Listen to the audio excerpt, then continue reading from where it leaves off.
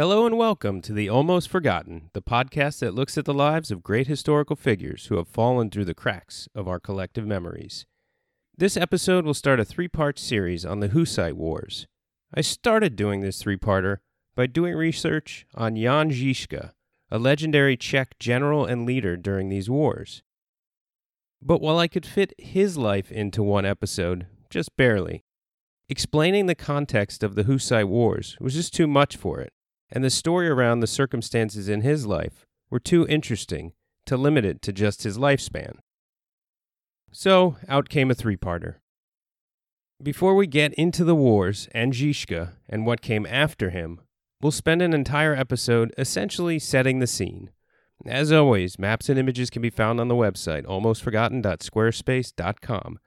You can email me at almostforgottenpodcast@gmail.com or find me on Twitter, @thealmostforgot.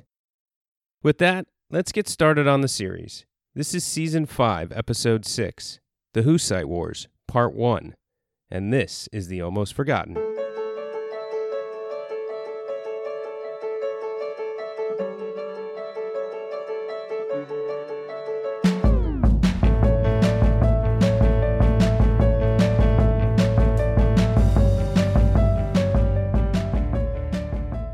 The Hussite Wars are considered to have started in 1419 with the defenestration of Prague.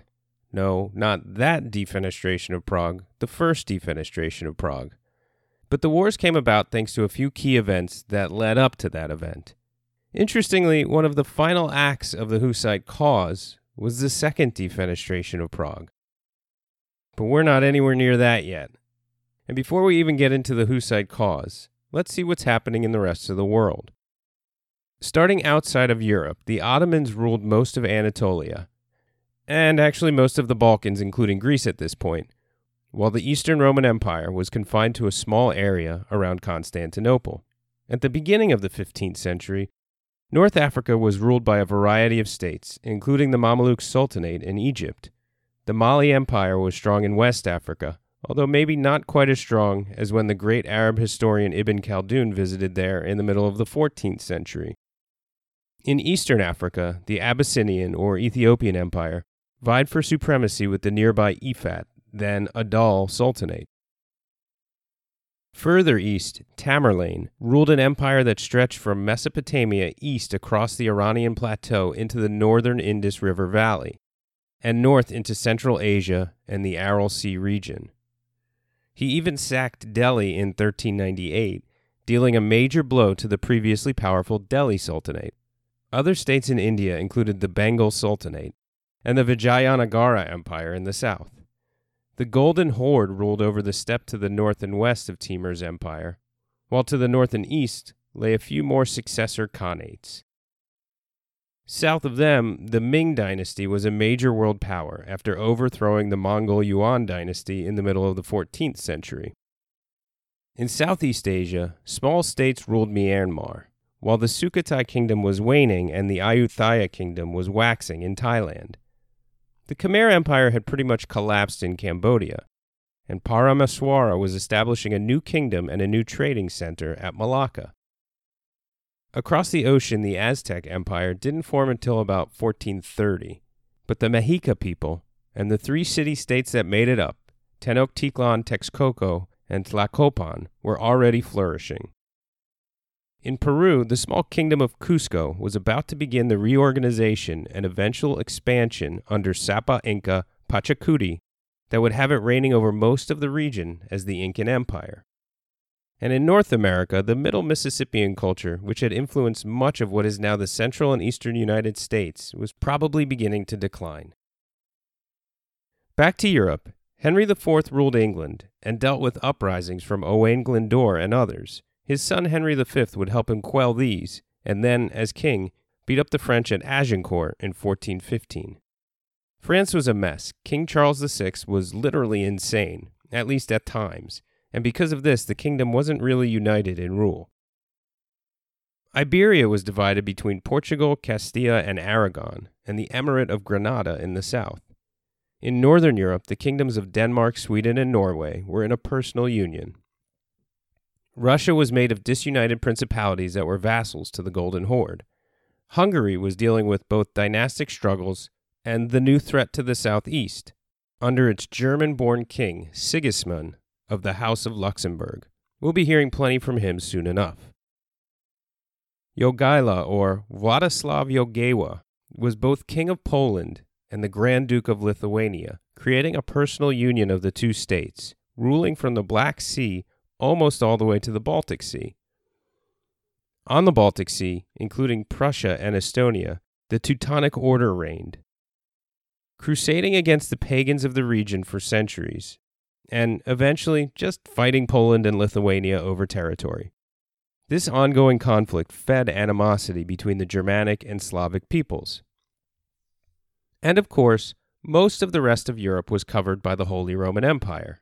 It stretched from the Duchy of Burgundy in the west on the border with France, and it included the Low Countries, of course, never any trouble there, across all northern Italy, all of Germany and Austria, and the Kingdom of Bohemia. Now, the Kingdom of Bohemia was a part of the Holy Roman Empire, but it was special. And by special, I mean, okay, I'm not going to get into all of the convoluted politics of the Holy Roman Empire, because it's not totally relevant. But by the early 1200s, what was once the Duchy of Bohemia was officially elevated to the Kingdom of Bohemia. So Bohemia had some modicum of official independence from the emperor and the empire. Succession of the crown didn't need imperial approval. They didn't have to support the emperor in everything he did, and so on. But it was also a constituent and important part of the empire. Its king was one of the 7 prince-electors, those who got to choose who gets named emperor. By the end of the 14th century, the King of Bohemia controlled a region known as the Crown Lands of Bohemia, which included, besides Bohemia proper, the Margravate of Moravia, the duchies of Silesia, and a region known as Lusatia. Today's Czech Republic essentially consists of Bohemia in the west and Moravia in the east.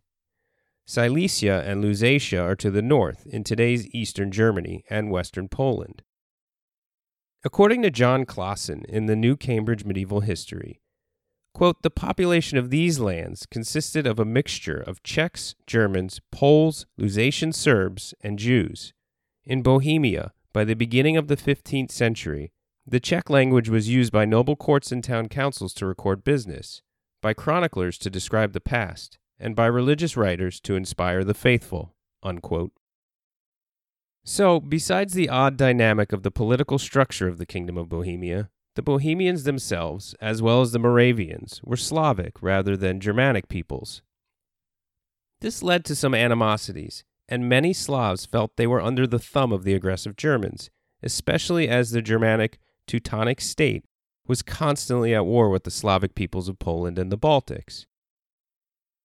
Bohemia, and Prague in particular, was an integral part of the Holy Roman Empire.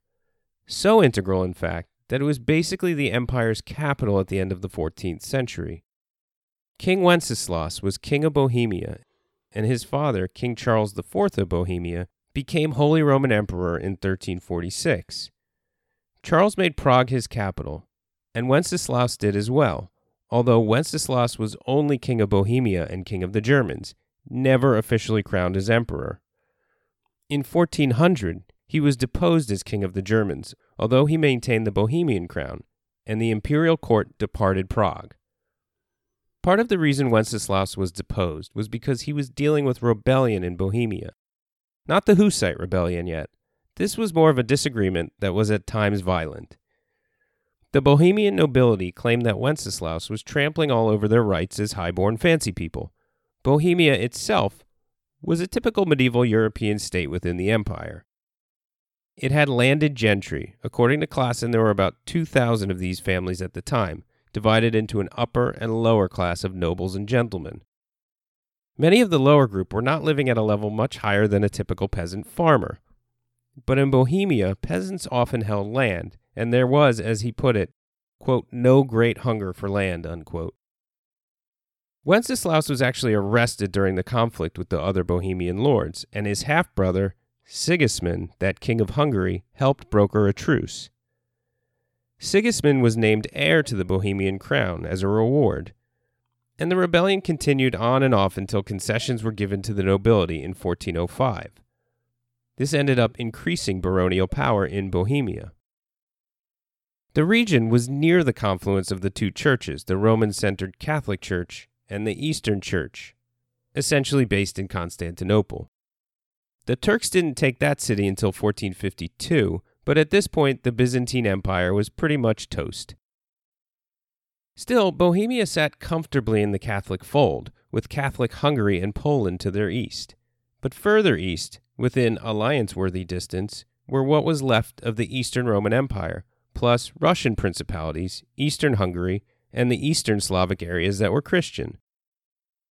At the time, despite the efforts of Matilda of Tuscany and Hildebrand 3 centuries earlier, the Catholic Church was not a shining example of piety. Indulgences still allowed the church to collect money in order to absolve sin. Simony, or the buying of church positions, was still prevalent. Bishops and other church leaders were often rich, fat, happy, and illicitly so, at the expense of the people. Add to this a Western schism that had set up a rival papacy to Rome in Avignon, France, and it wasn't exactly Rome's best era. Thus entered Jan Hus. Hus was a well-educated Czech priest, born about 1369 in Bohemia. By about 1402, he had become a leader in the city of Prague, the rector of the University of Prague, and was starting to advocate for church reform. He became influenced by the English philosopher and theologian John Wycliffe, and began preaching some of Wycliffe's work.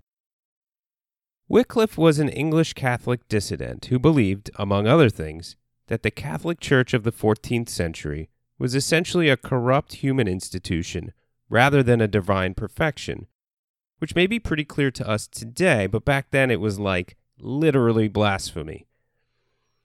He thought people should read the Bible themselves rather than hear it from a priest. Again, a big no-no. And among other things, he insisted on the need for massive reform within the church. He was so influential, though, that although declared a heretic after he died in 1384, that during his life, a rival pope and anti-pope sent agents to England to try to vie for his support. Jan Hus believed in many of Wycliffe's teachings, although not all, and he was mostly interested in reform of the church. Now, this doesn't mean he wanted to start a new church. Sure, he interpreted some of the rules a bit differently, but mostly he wanted to fix the existing Catholic Church so it wouldn't be so darn corrupt. He had some pre-Calvinist beliefs of predestination. He believed in preaching the Word of God to everyone, and he believed the rich should be maybe not so rich and should be giving money to help the lives of the poor. But he thought these things belonged in the home of the Catholic faith, not as something separate. The Archbishop of Prague supported Hus, but then in 1405 the Pope said Wycliffe's philosophy was indeed naughty after all, and suddenly what Hus was preaching wasn't so hunky-dory. King Wenceslas, though, was pretty cool with what Hus had been saying, as were a bunch of other folks in Prague. Wenceslas may not have fully bought in, or perhaps even cared that much, but his wife, Queen Sophia, did, so he was sympathetic. Hus, being pressed, turned in any writings from Wycliffe he owned and said, hey, anything in there that's wrong, is bad, and I don't agree with it. Not sure he specified what actual parts were wrong, though. Eventually, thanks to imperial and papal politics, among other things, Bohemia had a sort of religiously semi-independent position under the protection of Wenceslas. They, at times, maintained neutrality, other times supported the anti-pope in Avignon, but either way, Hus gathered quite a following in Prague. When the church tried to raise money for a crusade, specifically through ramping up the sale of indulgences, this didn't sit too well with Hus and other reformers. In 1412, after further political turmoil, Hus declared that the only religious authority was God, that is to say, Scripture, and that the Pope and the King were just getting in everyone's way, making stuff up, and generally screwing up Christianity. Sigismund, King of Hungary, as well as King of the Romans now, also known as King of the Germans, and the title that was the step before being declared Holy Roman Emperor, wanted all these schisms done. He probably wasn't a particularly religious man, at least not for his day. He'd be considered incredibly religious today. But Sigismund, who, remember, was Wenceslaus's half-brother and heir to the crown of Bohemia, wanted peace and harmony in his lands, so that he could go spread peace and harmony by killing people through violent warfare in other lands. Conflict had already started. Hus was reinforcing Wycliffe's message more stringently, and more Bohemians were following him. So Sigismund invited Hus to a council at the city of Constance, on today's border between Germany and Switzerland, where all of these things were being worked out. He also promised safe passage for Hus, who was certainly in danger of being tried and killed as a heretic. So Hus came, and while there, he continued his preaching. And while it seems the emperor hadn't really brought him to Constance under false pretenses, his refusal to stop proselytizing convinced the church to throw him in prison.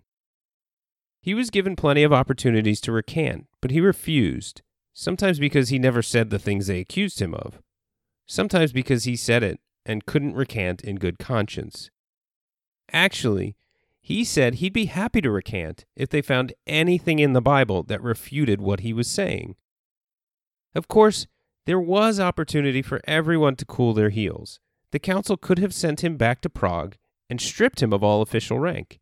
Instead, they tried him as a heretic, as a leader of heretics, actually.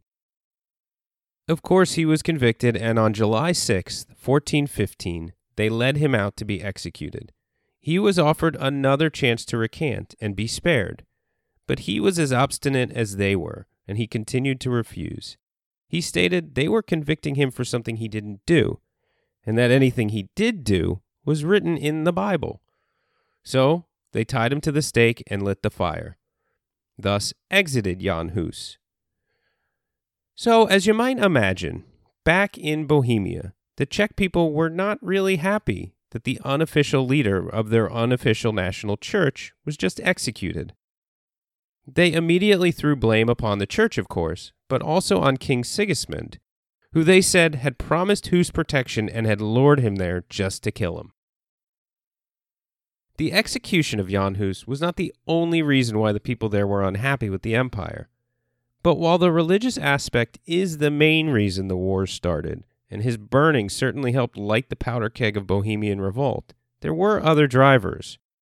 For one thing, there was that long-standing Germanic-Slavic rivalry that was given an opportunity to re-emerge with the growth of Slavic power, specifically against a German adversary in the east. You see, in 1410, just 5 years before the death of Hus, the Battle of Grunwald, also known as the First Battle of Tannenberg, was fought in northern Poland. The Teutonic Order, as well as allies from Germany and Hungary, fought an invading army of Polish and Lithuanian forces. They invaded because the Teutonic Knights had declared war on both Poland and Lithuania, despite the fact that King Jogaila of Poland was Christian. His cousin Vytautas was his regent and became the Grand Duke of Lithuania in his place when Jogaila married himself into the crown of Poland. Vytautas was supporting uprisings in Teutonic territory in the Baltics. The Knights claimed they were fighting against false Christians who had only converted for show, and they were certainly not incorrect in some cases, but they were probably also fighting mostly over territory. Anyway, the Polish-Lithuanian forces included regiments from other Slavic nations, the Russian principalities, Moldova, Moravia, and Bohemia, among others. Jan Hus was said to have fought in the battle as part of the Bohemian force. It was a smashing victory for the Slavic allies, and the Teutonic Knights were utterly crushed. From an estimated 10 to 20,000 men, the casualty list could have topped 10,000 for them. The Order of the Knights itself was demolished. Of 270 official knights, something like 200 were killed. This battle marked the beginning of the end for the Teutonic Knights, but it also sparked a revival of Slavic solidarity in the region, which meant that the Slavic Czechs wouldn't take so well to domination by the Germans to their west. Another factor that helped lead to the uprising in Bohemia was this new thing that people were coming around to understand, which is that maybe your average ordinary guy could actually do things for himself. Maybe you didn't have to, in the case of religion, be a priest to get to do all the ceremonies the Bible says, or to read the Bible. Maybe in the case of government, an average guy ought to have a little say in how he was ruled. Now, there isn't a true demarcation line, and it's too simplified to think people just went from, dumb peasants to enlightened merchants in the span of a few generations, which just isn't how things work. But at the same time, it was sort of the end of the Middle Ages and the beginning of the Renaissance. More and more people were getting a little more interested in thinking they might, be able to think for themselves. Now, after the execution of Hus, there wasn't an immediate violent reaction. People did not take to the streets and march on Prague Castle. This is probably in no small part because their own leadership were not the ones to blame.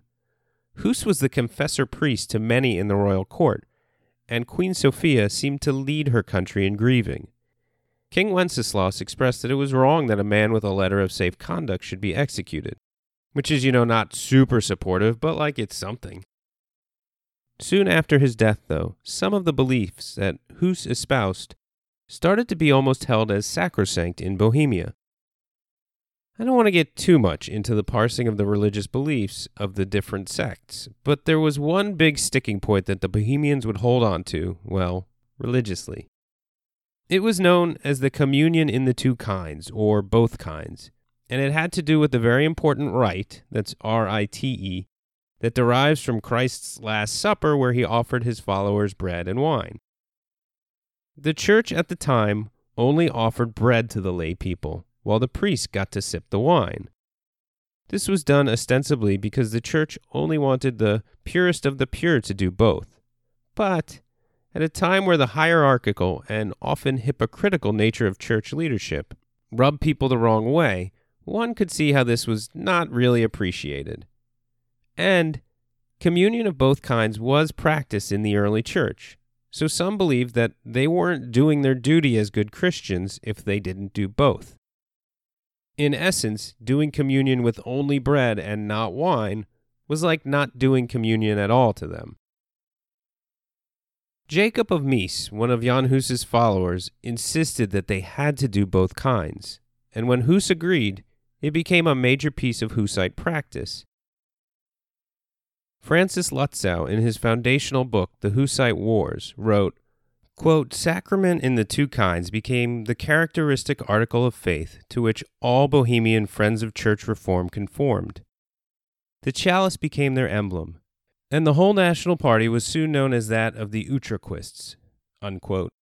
This name came from the fact that those who believed in the doctrine were sub utricae, or under both in Latin.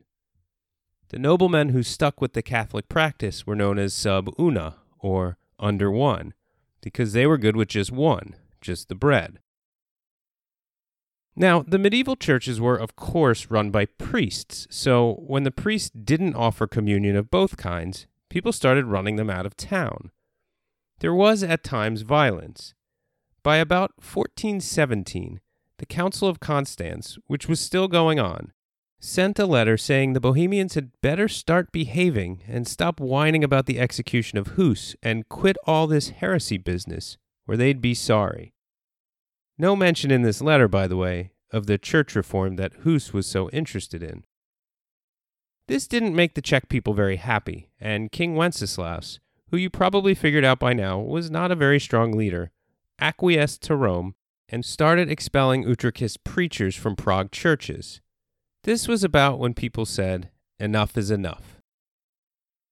These priests started preaching at open-air meetings out in the country, similar to what would be seen early in the 80 Years' War in the Netherlands, about 150 years later.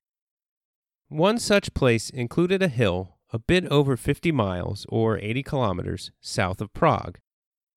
That hill was soon called Tabor, named after a hill in Galilee in the Holy Land. Tens of thousands of people attended these meetings, the sacrament of the two kinds was applied, and the king started shifting uncomfortably on his throne.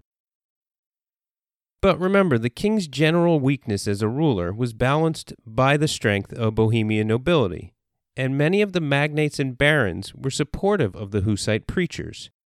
Nicholas of Hus, no relation to Jan, a high-ranking magnate who may have had his eye on the Bohemian crown, along with other Utrechist nobles, supported these activities. The gathering at Tabor was no minor thing. There may have been 40,000 people there. In Prague itself, the preaching was limited, but a firebrand preacher named Jan Hus started brewing up trouble in the capital. He took advantage of his location in the Bohemian capital by gathering a large group after a sermon and marching them out into the streets. He demanded that any imprisoned Hussites be released, and at some point during the chaos, he took a rock to the head. Zalewski was fine, but the people marching with him were none too happy. They rushed to the town hall. Then, under the direction of a minor nobleman named Jan Hus, they were able to rush into the town hall. They threw the Burgermeister, essentially the mayor, as well as a few other prominent leaders, representatives of the king's authority, out of the window of the building, killing them. This event is known as the First Defenestration of Prague, and it is pretty much the point where the Hussite Wars really kicked off. But the Hussite Wars would not have King Wenceslaus to kick around for very long, although he had at one time sympathized with their plight before pressure from the Pope convinced him to turn against the Hussites. The First Defenestration of Prague took place on July 30th, 1419, and King Wenceslaus died about 2 weeks later. Some legends say it was from the shock of the event, but he seems to have had a heart attack while on a hunt, so maybe not so much. Wenceslaus, though, had fully turned against the Hussites at this point. He had written to Sigismund to march into Bohemia with an army. Sigismund was already considered a big baddie by the Hussites, who blamed him for that whole executing our leader after promising safe conduct thing. And now, with the death of Wenceslaus, Sigismund was due to inherit the Bohemian crown. He would come for that crown, with an army in tow, although it's hard to say he was at the head of the army, because that really wasn't his style. But he would come, intent on not just getting that crown, but on stamping out the heresy in the crown lands, with the Pope on his side, although not at his side, because that wasn't really the Pope's style. Next episode, we'll get into the real conflict, through the life of the great Hussite leader and general, Jan Hus. Thanks for listening.